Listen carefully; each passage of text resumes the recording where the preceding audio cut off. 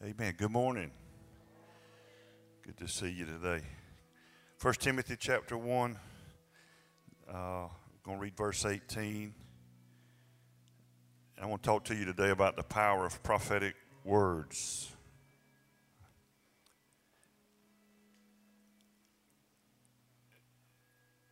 This is the Apostle Paul. He's writing to his spiritual son, Timothy. And he says, "This charge I commit to you, son Timothy, according to the prophecies previously made concerning you, that by them you may wage the good warfare, having faith and a good conscience, which some have rejected, concerning the faith have suffered shipwreck." I want to go to 1 Corinthians, the 14th chapter, and we're going to read verses 1 through 5. Paul's writing here to the church at Corinth, and he says, "Pursue love and desire spiritual gifts, but especially that you may prophesy." Hand my water, babe. "For he who speaks in a tongue does not speak to men, but to God." How many heard that? When somebody speaks in tongues, they're not talking to men, they're talking to God. Primarily that gift, we believe in that here, even though we're a Grace Church, and I say that because sometimes Grace churches really don't seem to believe in that. But how many knows this in the New Testament? When you get born again, you receive the gift of the Holy Spirit, right? And the Bible says if you don't have the Spirit of God dwelling within you, you're none of His. And the Holy Spirit gives gifts. And they're called gifts for a reason. And in 1 Corinthians chapter 12, he names 9 of those gifts. And but here, let's read verse 2 again. "For he who speaks in a tongue does not speak to men, but to God, but no one understands him. However, in the Spirit he speaks mysteries. But he who prophesies speaks edification, exhortation, and comfort to men." Those are the 3 things that prophecy does. And that's why it's so important that we have that in our lives and in our churches, and that we allow God to use us in that way.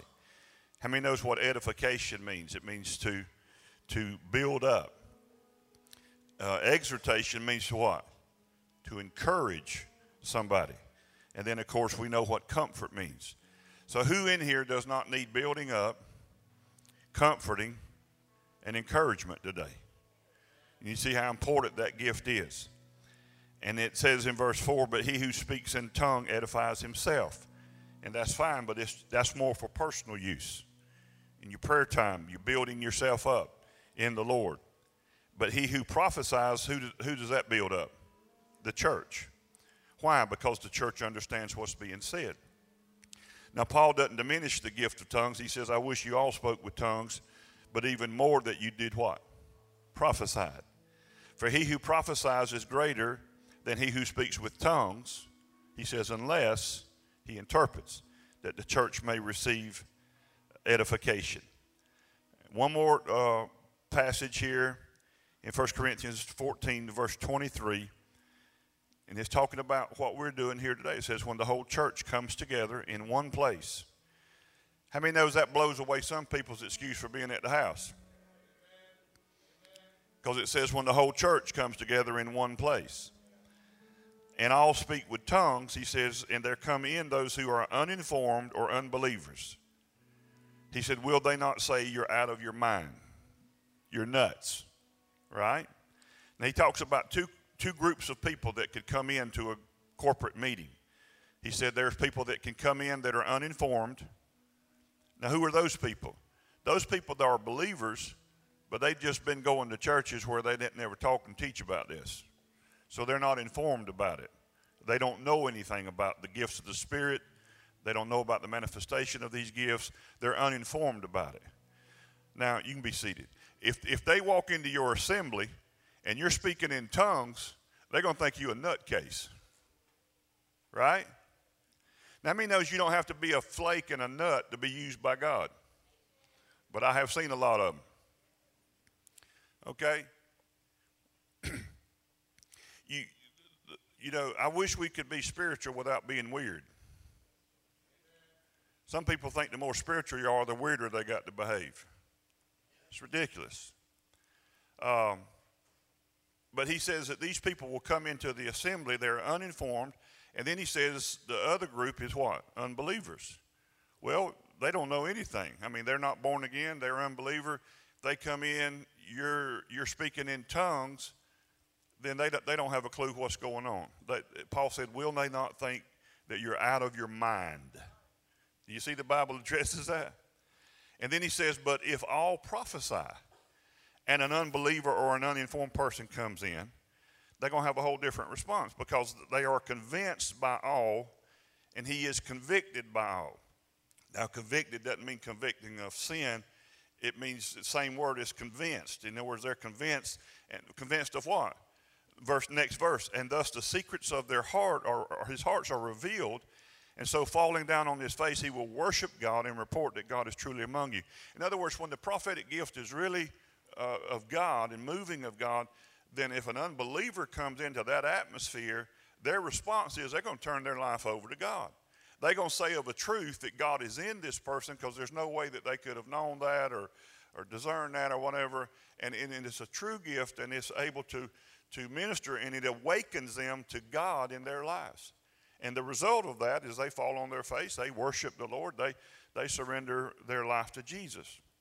Now, if anybody, you know, after all these years can talk about this, and I don't mean that arrogantly, I can talk about this because I have both been the recipient of this precious gift of the Holy Spirit, and I've also been used by God in that gift.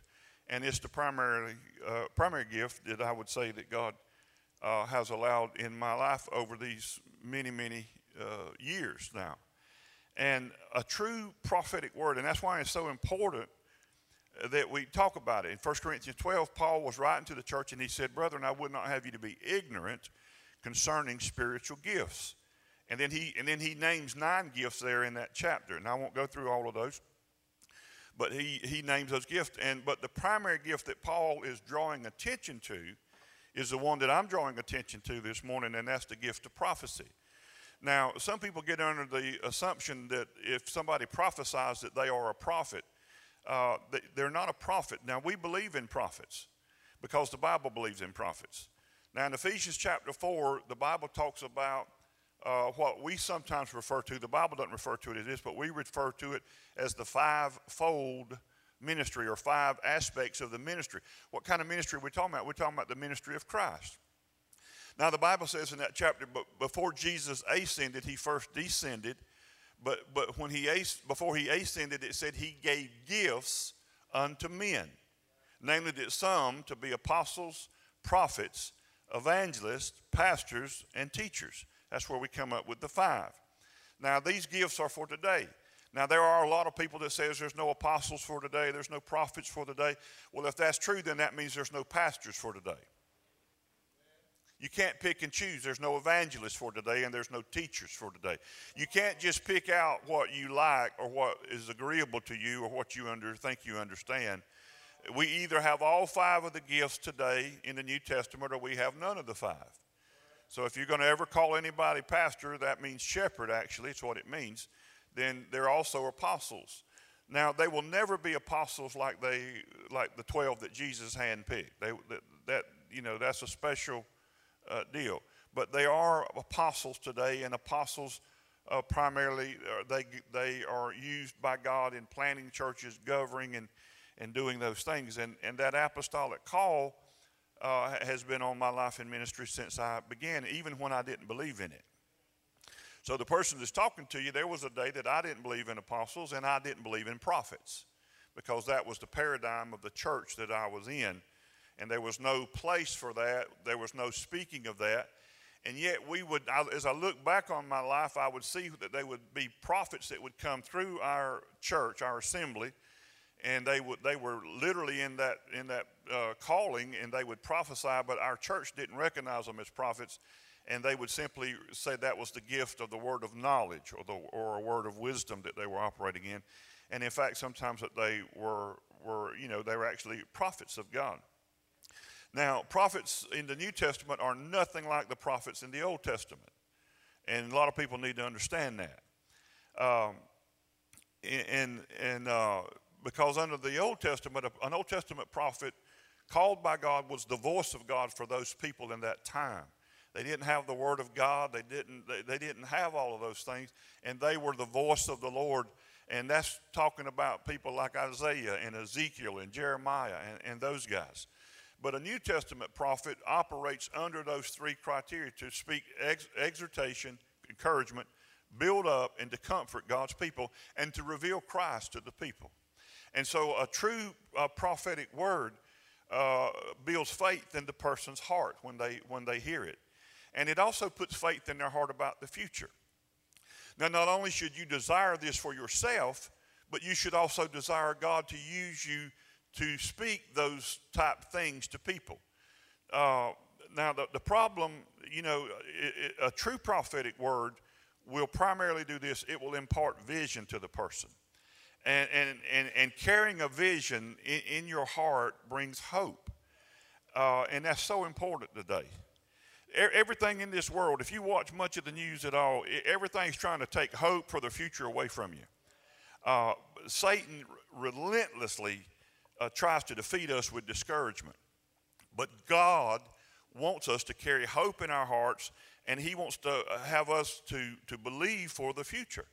And his blessings and health in our lives. And he wants us to be encouraged with the life-giving excitement in our lives, because he's in our lives with peace and prosperity, and that there is a future, that God does have a plan for our lives in spite of COVID, in spite of what the world says, in spite of what Washington is doing or not doing, that God has a hope for your life.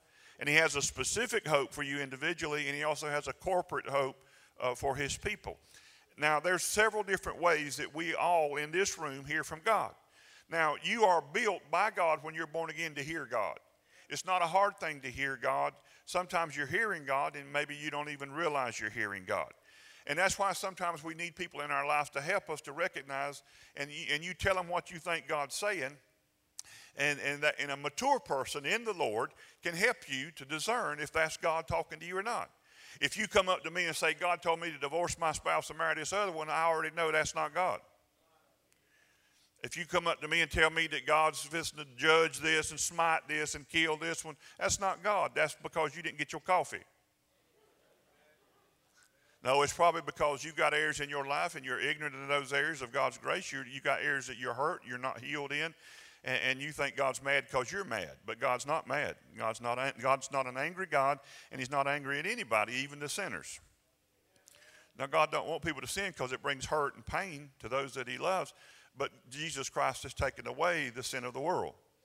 And so all God wants you to do is believe in his grace and goodness and come to him and receive life. And that's why Jesus came. But you got to understand that the gift of prophecy is to build people up, to encourage people. Now, and to encourage people in comfort. Now, if what you feel like saying to someone doesn't, go through that grid and get an affirmative yes, then you shouldn't say it to them. You don't come up to somebody and tell them, well, I had a dream last night and I saw you laying in a casket holding a lily. What do you think that means? You just don't do that. Even if you had the dream, every dream you have is not from God. It's just not from God. It's from pizza. Or you watched the Discovery Channel right before you went to bed. Or whatever. So that you don't tell people that kind of stuff. We don't really want you to do parking lot prophecies. You know what I mean by that? It's when you catch them at the car when they're about to leave and you tell them, yeah, I dreamed that you died. I'll be praying for you. I mean, you just don't do that to people. Now, a lot of churches and ministries and people don't want to fool with any kind of prophecy or gifts because it's not prophetic, it's pathetic. And there's been a lot of damage and a lot of hurt done because of people it's not God. They call themselves ministers, but they're ministering out of their own spirit and out of their own mind, and it's just not of Lord. Now, I have been so blessed in my life, and if it was not for probably the gift of prophecy, it's kind of a bold statement, but I don't even know if I'd be standing before you. God has tremendously used that. I've been a recipient of the blessing of that. There's been times when I've taught on this that I've actually had Pastor Johanna to play a prophetic word that I received back in 1992 that was the most powerful still to date. And I have received probably close to 100 prophetic words in my life, and some of them were actually from the Lord.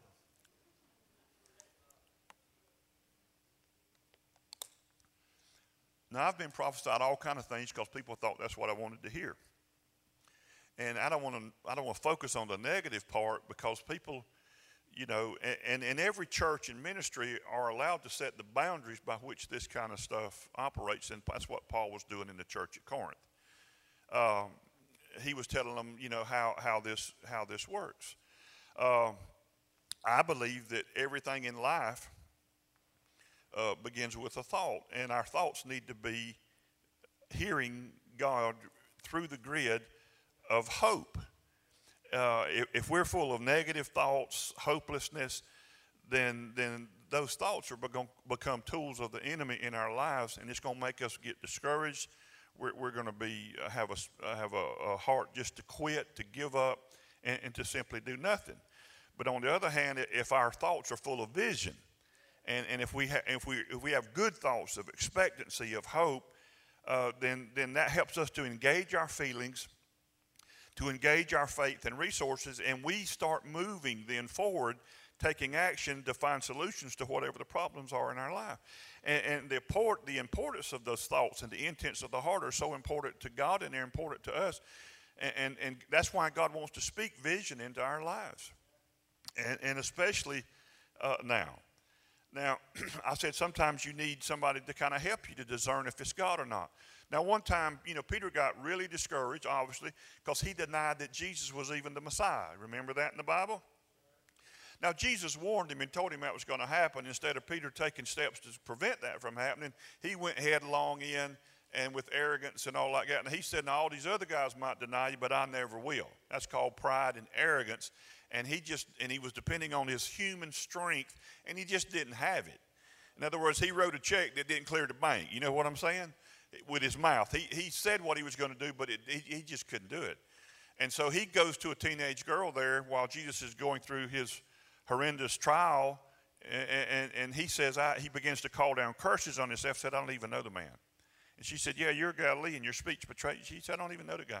And so he denied him 3 times, the rooster crows, and you guys know the story. Now, he's out there, he's give up on his ministry, he's give up on his life as far as being used of God, and I believe the Bible's pretty clear on that. And he says, well, I'm going fishing. Well, his fellow disciples, you know, the 10 of them that are left, Judas has hung himself, so now we got 11 of them. So now Peter's saying he's, you know, done with it. And so these guys say, well, if you're going fishing, we're just going to go hang out with you. How many knows that's kind of a good thing when somebody's discouraged? Hey, you want to go fishing? Let's go fishing. And so they go fishing with him, and while they're fishing, Jesus appears on the shore. And he hollers out at them, and now they fished all night. They hadn't caught anything. This is going to be very reminiscent of another time that Jesus visited them, and they went through the same thing. Notice what the Lord's doing here.